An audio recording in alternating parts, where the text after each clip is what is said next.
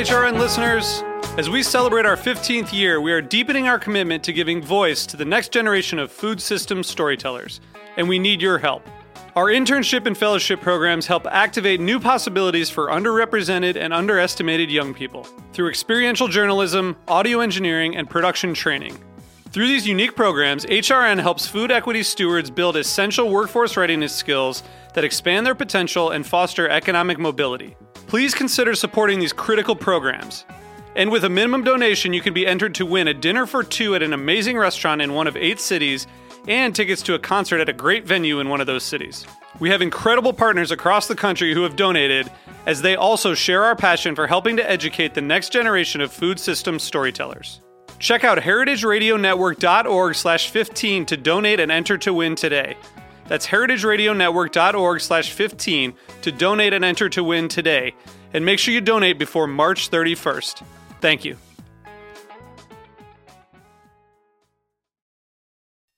This episode is brought to you by MoFad, the Museum of Food and Drink, inspiring public curiosity about food. Learn more at mofad.org. You're listening to Heritage Radio Network. We're a member-supported podcast network broadcasting over 35 weekly shows live from Bushwick, Brooklyn. This year, we're celebrating 10 years of food radio. For the past decade, we've been taking you behind the scenes of farms, restaurants, breweries, school cafeterias, and more. It's been 10 years, and we are just getting started. Find us at heritageradionetwork.org.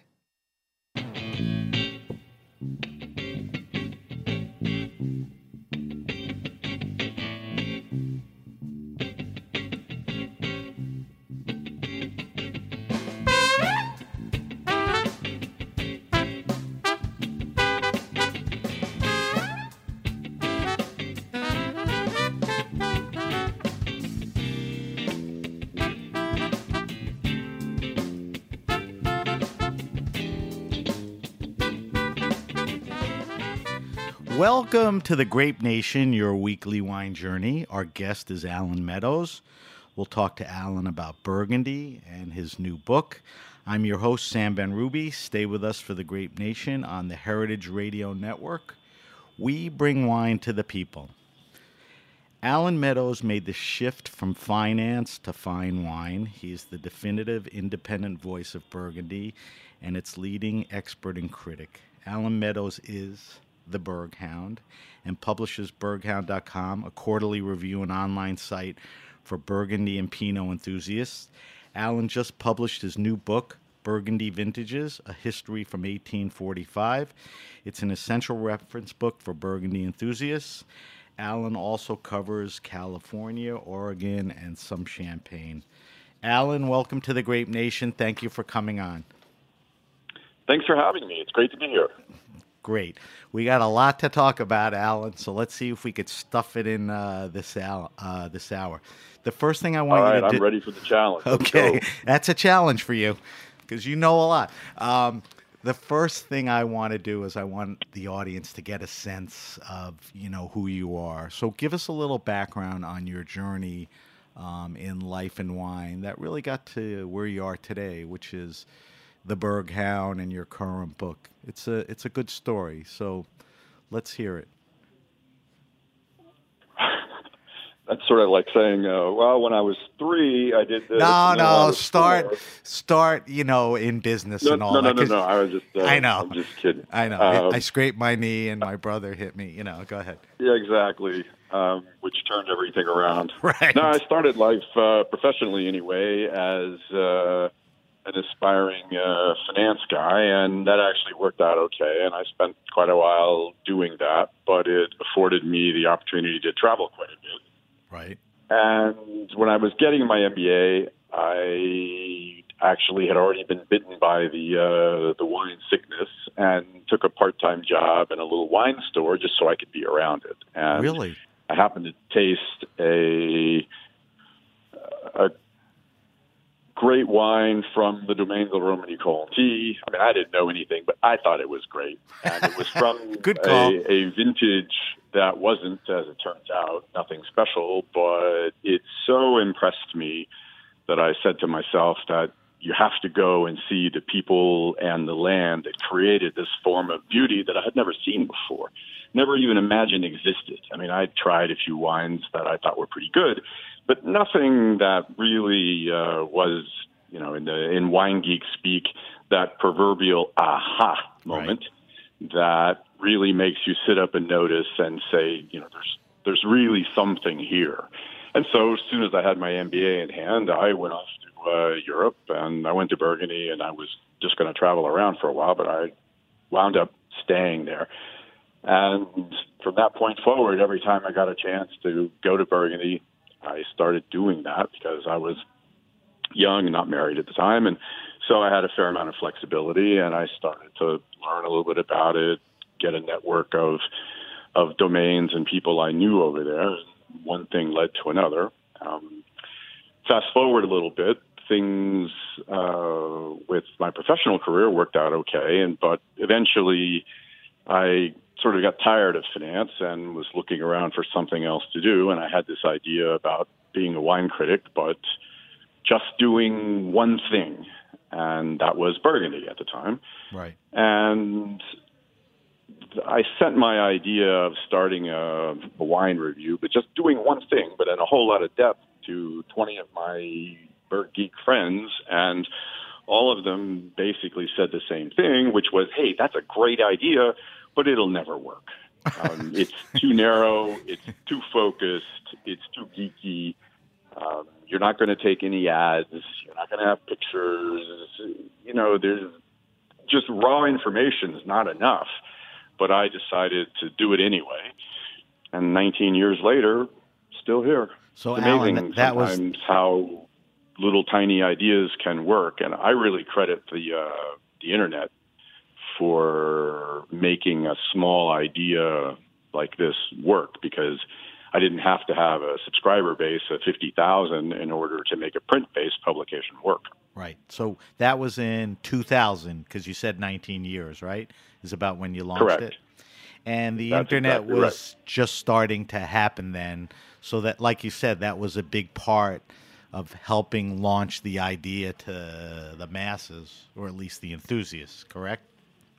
Correct, because there were a couple of things that all came together at more or less the same time. One was the increasingly widespread usage of the internet to obtain information by consumers. Secondly was a secure payment system, because it's not that long ago, but if you remember, there were all these articles about impending doom, that if you buy things online, you'll never see your credit card again, and they managed to get that reasonably secure. And the third thing was desktop publishing, where you didn't need a sophisticated office of designers in order to put together a publication that was reasonably readable. And so when you put those three things together, it made something that was heretofore almost impossible for a would-be small publisher to actually be able to create something and do so economically, such that you could earn a living from it. So let me ask you about the last two things. The third being desktop publishing. That was you that had the opportunity to sit in front of a program and publish your own newsletter. Is that what you're saying? Yes.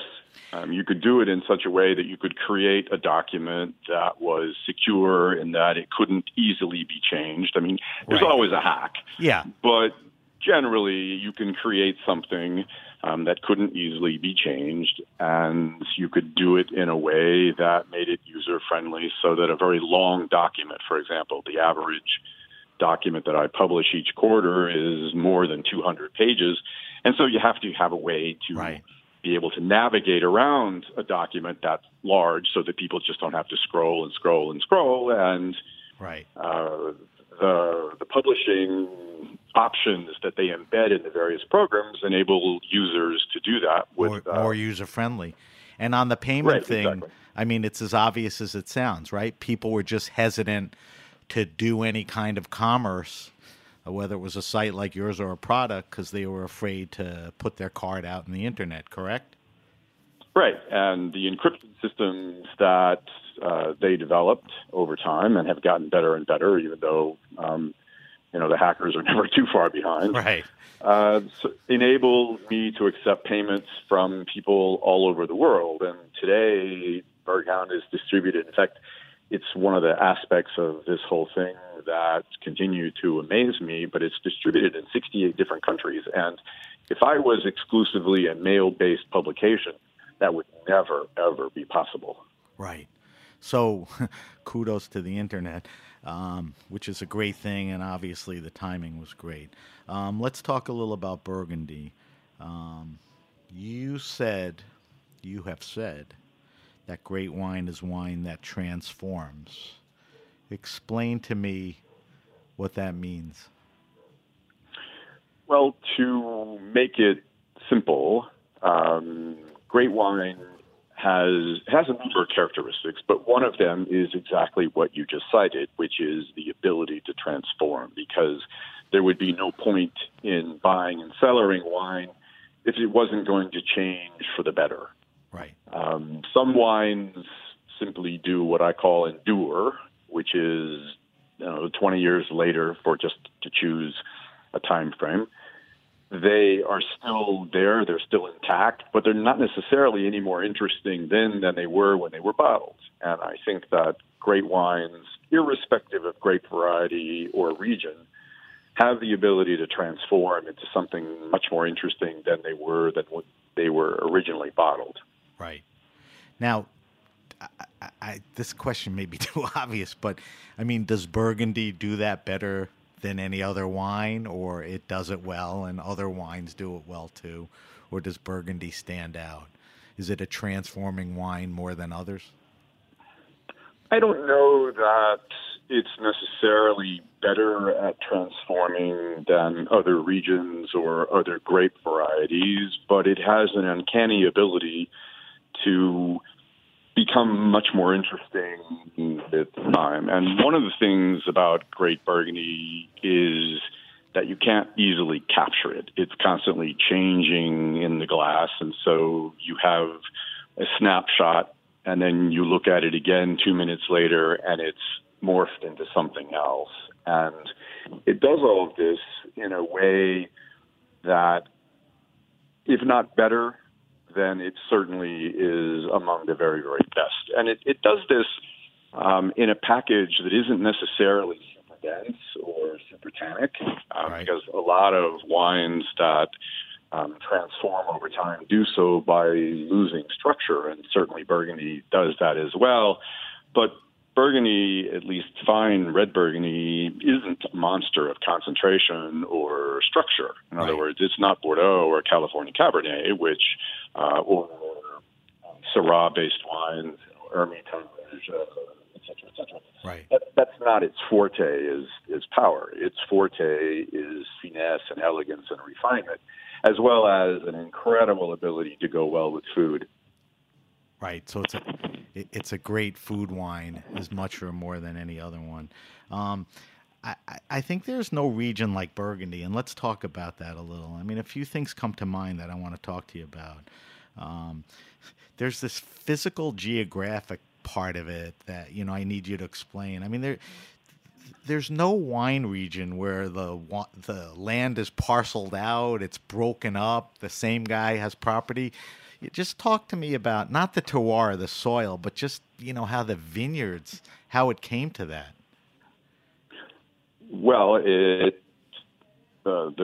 major driver of that is basically twofold. It's more complicated than that, but without driving your listeners to drink here. It's not a bad thing. If we just remain looking for the major drivers of change, or to explain why you have this incredibly small mosaic of the vineyards, the first reason is that if we stick just to the Côte d'Or for a moment, rather than talking about Chablis, the Côte Chalonnaise, or the Mâconnais, if we remain with the Côte d'Or, it's basically incredibly small to begin with. And then bring in the Napoleonic Code that was adopted in 1804, where all siblings got an equal share of an already very, very small pie.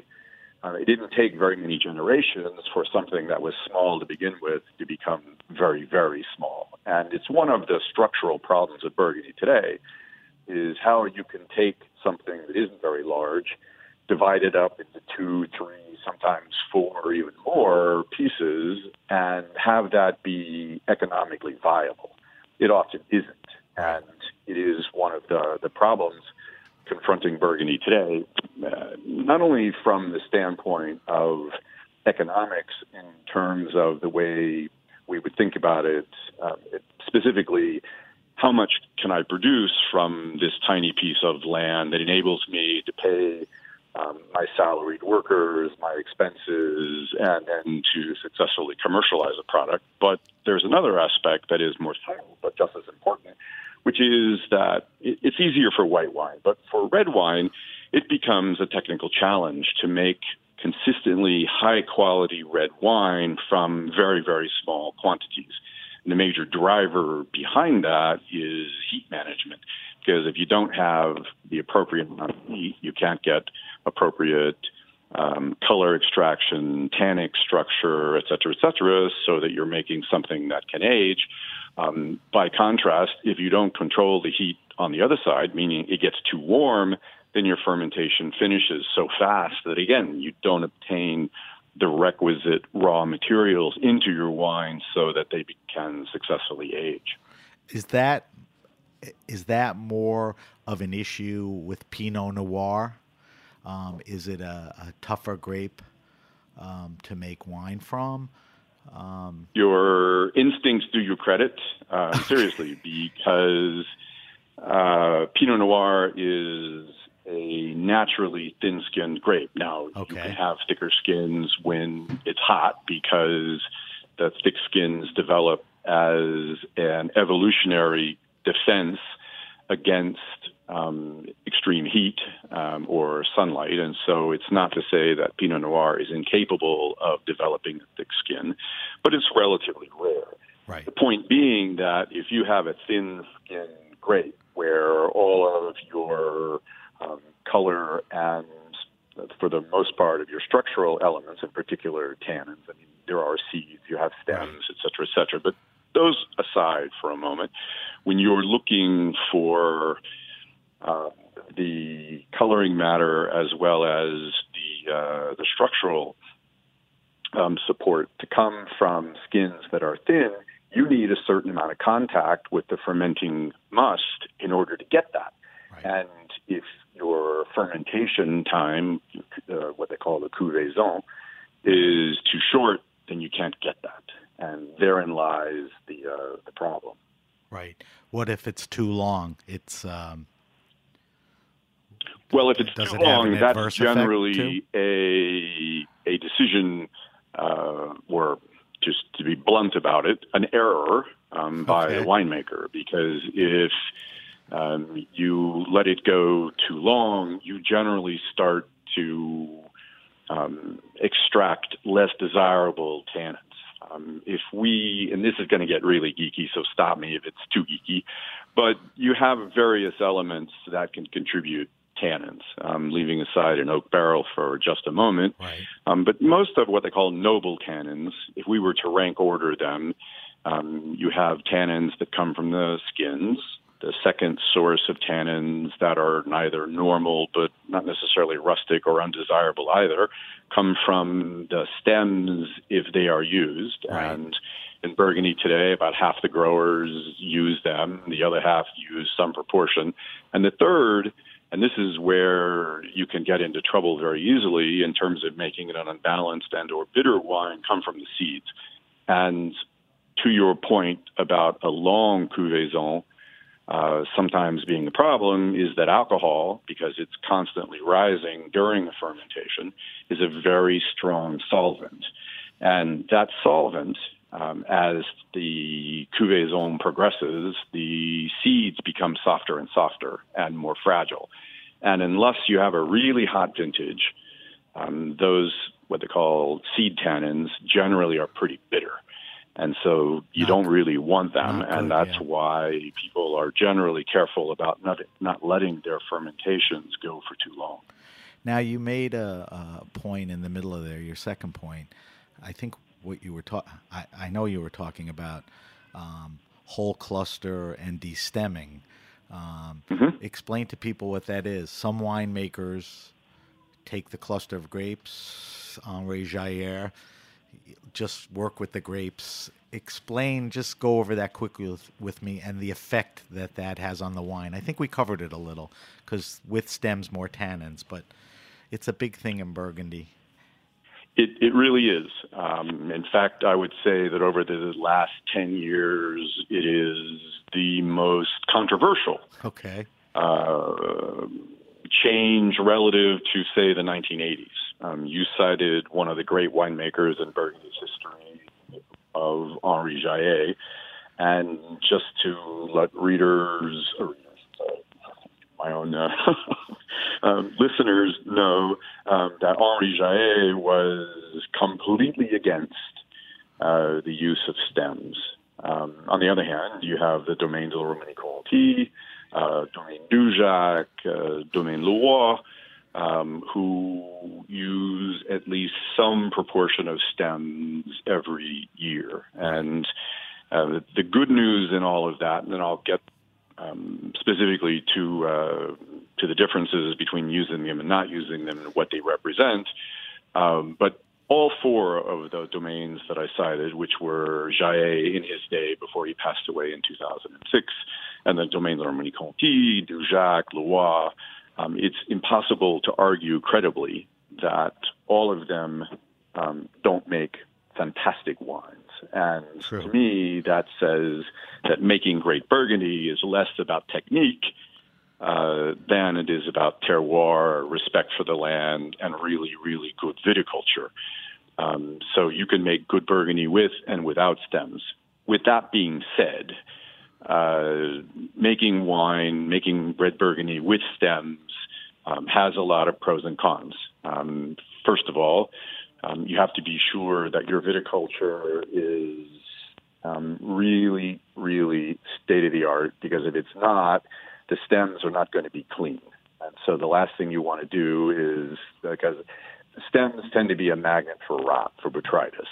And so you have to be really careful that if you're going to use them, that they're clean. Second thing is that it can also be a source of green tannins. If you've ever had herbaceousness in wine, vegetal, which most people, including me, don't like, then in a vintage where ripeness levels are perhaps not even average, you probably don't want to use very much. By the way, I should point out to listeners that this is not an all or nothing equation. You can have 0, you can have 100%, but now you can choose how much of the stems, what percentage that you choose to employ. After that, then you have a variety of technical elements. I'll just tick them off very quickly.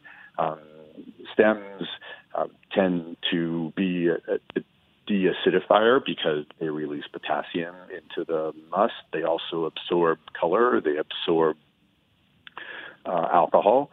So you almost always have a lighter colored wine if there is a significant proportion of stems. This is to say more than roughly 50%. The other side of it, though, is that it imparts a spiciness and floral elements to the nose, which many people, including myself, find to be highly attractive. And then the other element, which is what you cited yourself just a moment ago, is that depending on how it's vinified, it can be another source of tannin, which adds to longevity. If you boil all that down for a moment and say, what is the major pro and con, is that generally wines made with stem require longer to be approachable. And so for those who like the immediacy of fresh fruit, it may be that wines made with a significant proportion of whole cluster wouldn't be their cup of Burgundy, at least not right away. Right. So stylistically, I mean, the winemaker chooses what they want to do, and the consumer, can decide what styles they like. It's interesting. The other interesting thing to me is, Burgundy is just a region basically with singular grapes. There's basically a singular red grape and a singular white grape. I can't think of any other region, with such prominence relies on those two grapes, and Pinot Noir, being the more dominant. Can you think of any other area? That's Burgundy's wheelhouse, right? Yeah, it is. You can get other regions that are what they call monocépage, which is just simply a French word saying it's a singular grape variety. There are a couple. You could look at Côte Rôtie, which you could say, okay, have a little bit of Viognier, but even that's limited to 15%. Right. And so that would be one. The great regions of the Moselle, the Sarre, the Rheingau tend to be 100% Riesling. Right. So it's not as though they don't exist, but they are definitely in the minority. Most wines, be they red or white, generally have some combination of grape varieties in them rather than being exclusively from one grape. Right. Even in the U.S., for example, you can call some things Zinfandel or Pinot Noir, but you have the right to blend up to 25% of another grape variety and still use the dominant grape variety on the label. Burgundy gives you up to 15%, but there are a lot of restrictions. And so if you see Pinot Noir on the label, it's telling you that it's Pinot Noir, or for that matter, if it says Chardonnay, the same restrictions apply. Right. So you're saying in Burgundy, you can blend up to 15% of other specifically permitted grape varieties. Okay. So, for example, you could, if you had them co-planted, you could have Chardonnay or Pinot Gris or Gamay. Right. But most of the best wines, usually the only time you see that is at what they call the regional level, and 95% of all regional wines in Burgundy have Bourgogne on the label. Right. There's a few exceptions in the Maconnais, and it's not worth going into because it'd be the tail wagging the dog. But usually when you have something else in it, it's at the regional level. Right. And you said Bourgogne, and that we'll talk about that in a few minutes, but that's a good entry-level wine. Talk to me about terroir. Is Burgundy, is the soil, tell me what the soil is and how much it varies, and is it perfect for growing Pinot Noir, or is it challenging? Does it make the wine so unique, the terroir? Well, basically, you could think about, to invoke Matt Kramer's definition. I have a slightly different one, but I think Matt's is an extremely good one, which is the terroir is that sense of somewhere-ness, meaning that it's telling you that it's from here and not over there. To me, that is the brilliance of coming back to your prior point about a wine region that is essentially married to two grape varieties. Again, a couple of exceptions. Right. Essentially two grape varieties, Pinot Noir and Chardonnay.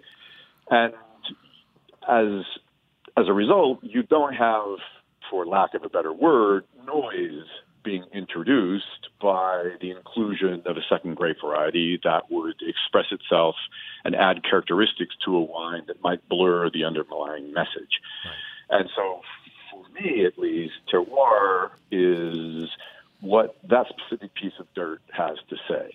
And we tend, I think, as consumers to view terroir as something magical, but I would argue that it's actually fairly banal in that every piece of dirt that is delimited in some fashion has something to say. The difference is that much of what Burgundy has to say is interesting. And I've got terroir in my backyard here, but right. It has nothing interesting to say. Right. And so it wouldn't matter what you planted there, and no matter how carefully you attended to the grapes and how carefully you vinified them, in the end, you'd wind up with something that wasn't very interesting. And so I think that it's Burgundy's blessing to have terroir that has something interesting to say. They use that single grape variety, which I tend to view as a bit of a lie detector because Pinot Noir in particular is so exquisitely sensitive to how it's farmed and how it's made that you can relatively easily see what's going on. And one of the interesting aspects, and I've written extensively on this from a historical standpoint, is that why tradition was established of using only one grape variety and why it persisted, because it runs squarely in the face of a whole lot of very, very good reasons not to do that, in particular economic. But we could cite other reasons why it's not a great idea to do that, and yet while there have been deviations over time, essentially 2,000 years or perhaps even longer have gone by, and Pinot Noir has been the dominant grape variety for a very, very long time. And when you consider how long this has been going on, and again, for all of the economic reasons that I could cite as to why this really isn't, if your goal is to make the most money, right, it's not that you wouldn't do that. Right. Two things, and then we're going to take a break, come back, talk a little more, and I want to talk about the book in a little detail with you. Okay. Comment on both of these. I mean, are the effects of climate change and global warming, having a major effect on the region? And I think Burgundy was always a region where sustainability, organics, and all that were important, but there was a time when it wasn't. Where are things at today as far as how the vignerons farm and their challenges with global warming or climate change? What's your thoughts on that? It's a great question because you get together with almost any winemaker and you talk for more than 15 minutes, that's a topic that eventually surfaces, and with good reason. Let me start by saying about global warming that I believe that if there is any wine region in the world that has benefited the most from global warming, it's Burgundy. At least that's an Burgundy. interesting comment and statement. I'm less persuaded it's been such a great idea for white Burgundy, but that's a separate topic, because Burgundy historically has been about at the farthest northern point to which great red wine could be consistently produced. But anybody that's been following Burgundy for very long knows that it wasn't all that long ago when you had a series of vintages that typically did not get ripe or were affected by rot or other technical problems such that the resulting product was drinkable but not necessarily great. In order to obtain ripe fruit, obviously sunshine and clement weather is important, but one of the things that they had to battle against in the past was how to fight against rot, how to fight against mildew, how to fight against certain pests, how to eliminate the competition in the vineyards with weeds and other herbs that are not desirable in the context of being in a vineyard, and what is the best way to eliminate those. And some people resorted to mechanical methods such as plowing. Others have tried biodynamic farming. Some have tried pheromones to confuse the insects, prevent them from mating.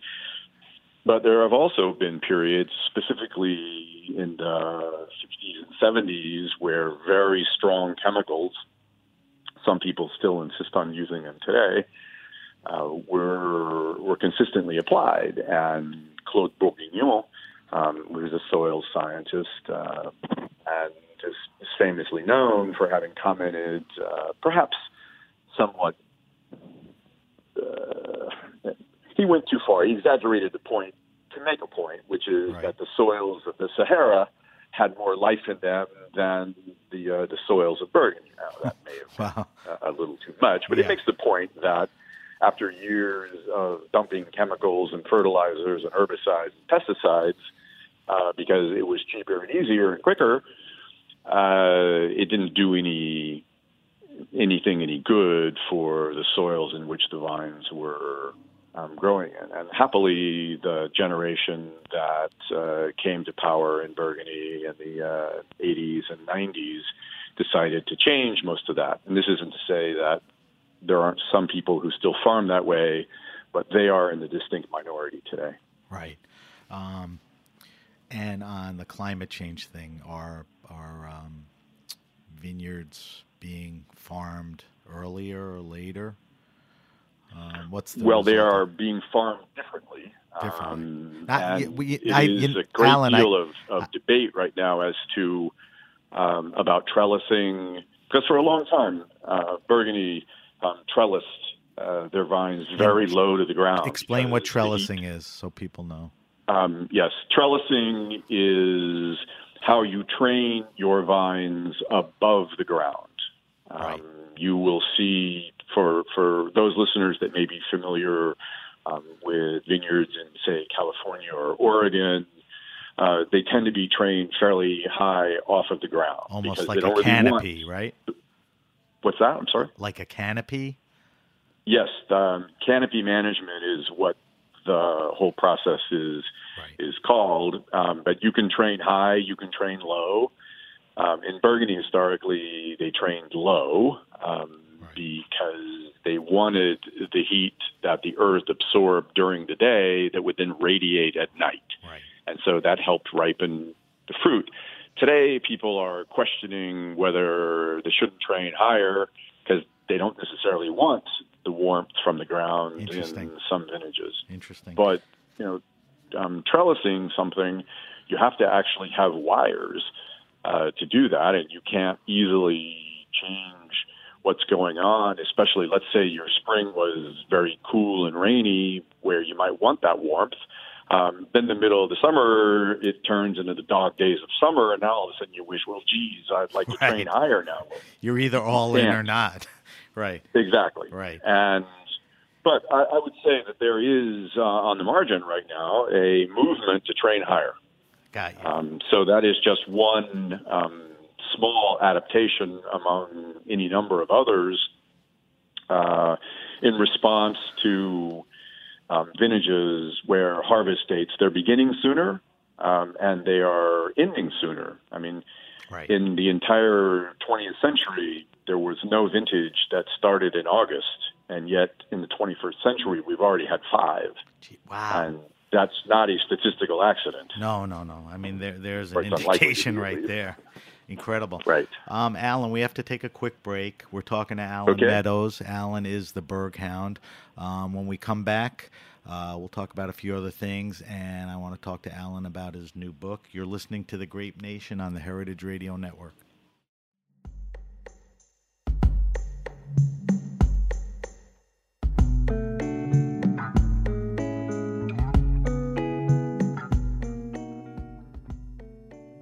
This episode is brought to you by MoFad, the Museum of Food and Drink. Featuring a variety of interactive displays, MoFad encourages eaters of all ages to be curious about food. The museum currently operates MoFad Lab, a 5,000 square foot experimental space in Williamsburg, Brooklyn, where Chow, making the Chinese American restaurant, is currently on show until the end of March 2019. This exhibition celebrates the birth and evolution of Chinese American restaurants, tracing their nearly 170-year history and sparking conversations about food culture, immigration, and what it means to be American. It highlights the evolution timeline of Chinese American restaurant menus, dating back to 1910, and also highlights a tasting section where participants get to enjoy tastings created by the country's most talented chefs who specialize in Chinese American cuisine. Make sure you check out Chow while you still can. The exhibition closes at the end of March 2019. Check out MoFad's tastings and extensive event calendar at mofad.org/events. Are you enjoying this podcast? Heritage Radio Network has plenty more. My name is Lisa Held, and I'm the host of The Farm Report here on HRN.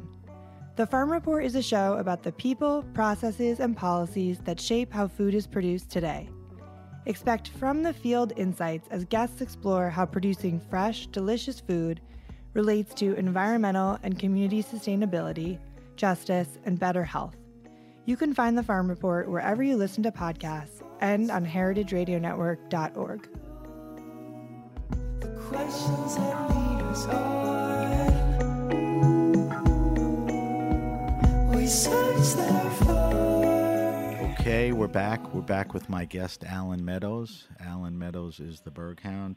Alan, before we talk about the book, just help me and my listeners with this. We know that Burgundy's become so expensive and in most cases very inaccessible. Help us navigate how to find reasonable quality and accessible Burgundy. What should we look at? Where should we go? I mean, we mentioned Bourgogne. That may be one of the answers. But how can the rest of us drink Burgundy?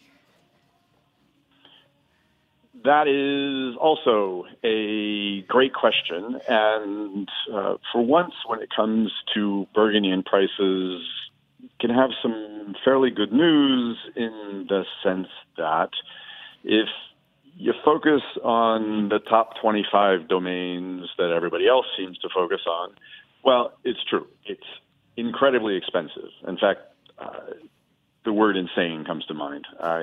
True. I don't quite understand why there seems to be this fascination with so few producers. Do they make great wine? Yes, they do. But the difference between what they make and what many others make, when you're looking at a price coefficient of 3, 4, 5 times more, to me, doesn't reflect the quality that's in the bottle. Is it fun to open a bottle from the Domaine Laurent-Conti or Sure. Rousseau or Roumier or de Vauguier or the great names? Sure it is. But if your goal is to drink well for reasonable on a consistent basis, then I think Burgundy still has a great deal to offer and offer something that gives you good price quality value. So how do we find that? I mean, what do we look for? I mean, I totally get your point. Stay away from the top 25, highest rated producers, which tend to be, expensive and low output. So where do we look? Do we look at certain regions? Do we look at Bourgogne? Well, I will start by saying shameless commercial message coming. You could always subscribe to Burghound because we'll get to that, Alan. I want my people. No. I'm actually just kidding. Doesn't matter. No, but I mean it sincerely. I want everyone obviously to know. But finish what you were saying. Just that you don't want to bring a knife to a gunfight. Right. So good advice is essential, whether it's from me or any of my other colleagues, is almost beside the point. But I think or a good that people store that do it professionally are trying to find gems that are undiscovered. But if we speak in broad lines, then on the white side, I've been pounding this message for a while, and while prices have gone up some, I think they still remain pretty reasonable relative to the quality that's in the bottle, and that's Chablis. Okay. So if refreshing, crisp, racy whites with good minerality are what you're after, then Chablis represents a pretty good price point. You can start at around 25. Now, granted, they have superstars there too, and you can spend a whole lot of money for those. But even a good Premier Cru today is $40. And while I appreciate that $40 isn't something you're going to open every day of the week, it's not prohibitive. Right. The other possibility is to go to the Mâconnais, and even good Pouilly Fussé is, again, it's around $40. Right. It gives you a different style of white. There are others, by the way. There are good Macon Village, another appellation that's very large, and while quality is sometimes disparate, you can find very good price points with Saint-Véran. That's Veran. So it's Saint, like the saint, and then Véran. And you can usually find those at $25 or $30. And if you get a good one, they have reasonably good distinction. You can drink them young. It's not necessary to spend a lot of money. If you want to stick to the Côte d'Or and you don't want to spend more than $50, then you're probably going to be limited to regional wines. Again, Right. Those are ones that are indicated on the label with Bourgogne, or such appellations as Saint-Aubin, Beaune, Savigny-les-Beaunes. It's mostly red, but still they make some whites. But it's more difficult in the Côte d'Or. So if you're looking for high-quality white wines at affordable prices, the best places to look for the most part are in Chablis, the Mâconnais, and then in the Côte Chalonnaise, there are two areas that I would point you to, which are, if you enjoy the Aligoté grape, then Right. Bouzeron, Right. or for Chardonnay-based wines, then there is one called Rouilly, which is Rully. And again, very good price-quality ratio. You'll rarely spend more than $50, and most of them can be found for $25 to $35. On the red side is Tougher? still doable, but it's not as easy. And Okay. there's a simple, fundamental structural reason for that, which is that the yields for good Pinot-based wines, in order to make good Pinot-based wines, are 50% lower than they are for Chardonnay. And so just from the standpoint of the raw materials that are going in to make the wine, you have less of it than you do with Chardonnay. Right. And so that's why just to choose an example, if you go to Trader Joe's here in California, they have big selections of a lot of things. You can still get a decent Cab or Zin based wine for $10, $12. It's very hard to buy good quality Pinot for less than 20. Right. And again, it's simply a structural issue with the amount that can be grown, again, because it's thin-skinned, Pinot Noir is, that you have this economic detriment. However, if we go back to Burgundy for a moment, you can still buy very good quality red Burgundy in areas such as Santenay, the Merange. Alan, Santenay, Savigny-les-Beaunes. Santaney. How do Yes. Okay. So Santenay, keep going. And then it's called Merange, which is Maranges. Okay, Merange. And then this is kind of a mouthful, but it's called Savigny-les-Beaunes, which is Savigny,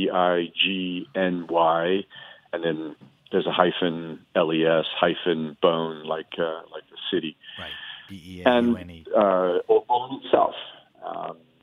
And you are probably starting at 30 to 35, and then if you get into some of the better Premier Crus, you can easily spend $50, $60, $75, but it's not necessary. And one of the things that I think beginners, Burgundy beginners, neophytes, have to convince themselves of is that everybody wants to explore the Grand Crus because that's where the supposed excitement is. Right. It is. On the other hand, that's not where you're going to find value. If it says Grand Cru on the label, it starts at 150 and goes up. So that's not the place to look Right. for value. Right. That defines the price point, and you have to look below that. But but we have great red suggestions and white suggestions, which I tell all my listeners we post on our social media sites. I'll kind of go over everything and post all of that. Alan, I want to talk about the book, which is really why I reached out to you, because I saw that you had recently published it. The book is called Burgundy Vintages, A History from 1845. It recently came out, and we'll talk about how to get it and where it's available. I know you self-publish it. Tell me why you wrote this book and now. It actually came about in a bit of a happenstance manner, I suppose, like a lot of ideas that wouldn't necessarily seem obvious at first, and the next thing you know, it exists. But about 12, 14 years ago, I don't know, I went to an incredible dinner at a domain that still has a lot of 19th century wine. It has more than anywhere else in the world. It's called the Bouchard Perry Feast. And they had a group of us there, and they had some wines. I think we went as far back as 1846. And I happened to bump into a friend of mine the next day who just said, "Hey, what'd you do last night?" And so I said, "Well, actually, I had this incredible dinner, and I ticked off some of the amazing rarities that I had the privilege to try." And he said, one day there's not going to be any of those left, and somebody should try and chronicle what it's like to drink wines that have more than 100 years old, or in some cases were made even before the age of phylloxera, which radically changed the world of wine.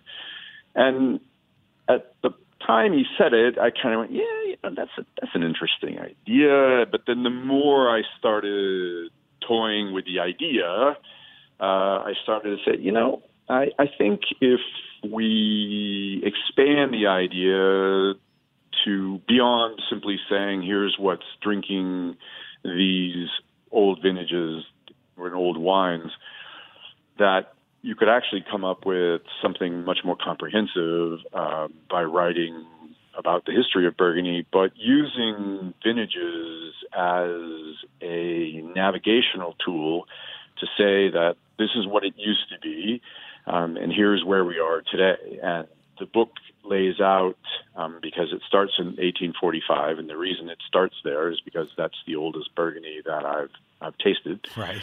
And pretty good. So there are 17 decades that are covered by the book because we go until 2015.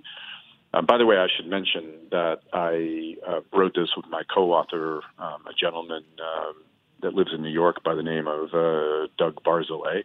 That's well known to collectors. I think Doug is going to be doing some stuff at La Paulée this week in New York. Yes, he is actually. So look out. He has a seminar that he's giving on the book. Right. Anyway, in the 17 decades, because for me this represents 20 years of research. I've always been fascinated by the history of Burgundy, and it lays out decade by decade all of the things that were considered to be the state of the art, and then you bring in a lot of external influences and pressures and crises that occurred during each of these successive periods. Cultural, to say that economic. This is what it used to be like. Yes. Like cultural, economic, precisely. Technological, how that had an effect. Absolutely. And even though making wine is a basic process that involves yeast turning sugar into alcohol and adding all these other flavor elements, it's actually a fascinating story with what happened in Burgundy, because for basically 140 out of the 170-year period that's covered, most small vignerons barely survived.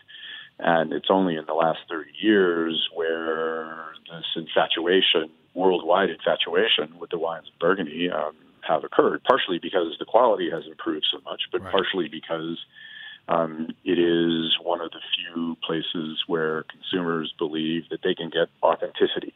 Back to this whole notion of terroir, because, and I'm not criticizing Bordeaux, but when one chateau can buy another one and then use its own name, it's hard to argue that you're really dealing with terroir. It's mostly that you're dealing with a specific mark or a brand that makes wine in a certain way. There's nothing wrong with that. But it's hard to argue that you're actually talking about the characteristics of terroir. And I think that Burgundy is so popular today because people are looking for that touch of authenticity, and that is Burgundy's strength. And that's why I continue to argue that technique is never going to be nearly as important in Burgundy as it might be elsewhere. Right. But back to the book for a moment. The idea is to have explained in a way that we hope at least, is coherent to help readers understand why Burgundy is the way it is today. Aubert de Villaine, who is, for those that may not have heard his name, is the co-director of the Domaines de Romandie-Conti, has long argued that in order to understand Burgundy, you have to understand Burgundy's history. I think that is absolutely correct, and that is what Vintages, which is what we call this book for short, has endeavored to do. Right. We have to wrap up soon, but I want you to answer this one last question, and then we'll tell people where and how they can find the book. When you open up the book, how is it laid out? Is it laid out vintage by vintage? I mean, I know it is, but I want you to, explain. I mean, you start with your first vintage, and that's what consumes the 600 or so pages, right? Correct. Each vintage. It's basically chronological. We start in the 18th century, just to set the table. Right. This the history, where the like you state said. of the art was at the moment. Then we jump to 1845, and then there is a progressive discussion of technique, style of wine, and it's not just technically speaking. It also is that there are the cultural element of Burgundy. I mean, what was considered a great wine in the 19th century isn't necessarily the same vision of beauty, of vinous beauty, that we would think about today. And so we discuss the evolution of cultural implications in Burgundy as well. Right, which makes it interesting. All right, so Alan, the book Burgundy Vintages, A History from 1845, if my listeners would like to purchase the book, how do they do that? They would go to my website, which is www.burghound.com. Burghound, like it sounds, burghound.com. Correct. Go ahead. And you will see a link saying purchase vintages, and the books are here in LA, and we then would expedite them to anyone who was interested within a day or two. Okay. First printing, we have another one coming. We've already ordered a second printing. Congratulations. Thank you. That's gratifying because as a self-publisher, you never know exactly how many to order. Right. So the reception has been so good thus far. I'm very happy and gratified to say that we've already put in an order for a second run. And on that site, there's a couple other things I'll tell my listeners. You should subscribe to it, but even if you don't, there's a ton of information. And also, if you're interested in subscribing to Alan's quarterly newsletter and all that, that's the same site. Alan is the Burghound. That's the book. The site is there. Alan, we got to wrap up. I told you it was going to go quick. Let me just do a few closing things. If If you have a question, suggestion, wine happening, or event, hit me up at sam@thegrapenation.com. That's sam@thegrapenation.com. You can follow us on Facebook at The Grape Nation.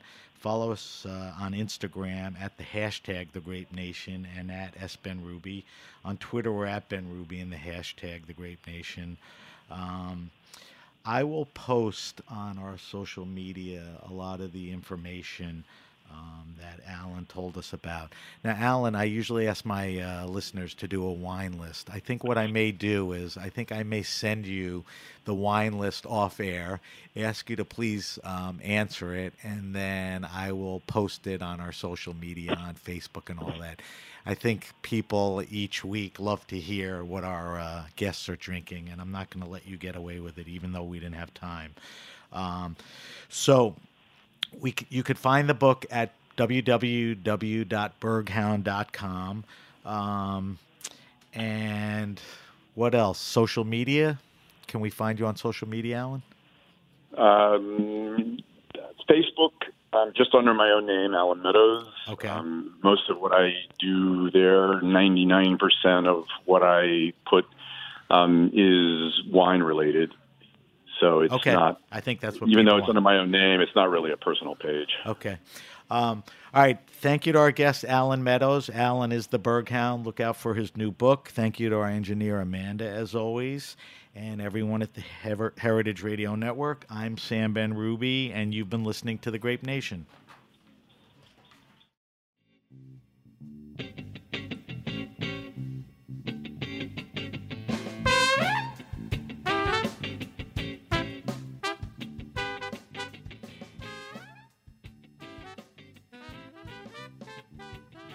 Thanks for listening to Heritage Radio Network, food radio supported by you. For our freshest content and to learn more about our 10-year anniversary celebration happening all year long, subscribe to our newsletter. Enter your email at the bottom of our website, heritageradionetwork.org. Connect with us on Instagram and Twitter at heritage_radio. You can also find us at facebook.com/Heritage Radio Network. Heritage Radio Network is a nonprofit organization driving conversations to make the world a better, fairer, more delicious place. And we couldn't do it without support from listeners like you. Want to be a part of the food world's most innovative community? Subscribe to the shows you like, tell your friends, and please join the HRN family by becoming a member. Just click on the beating heart at the top right of our homepage. Thanks for listening.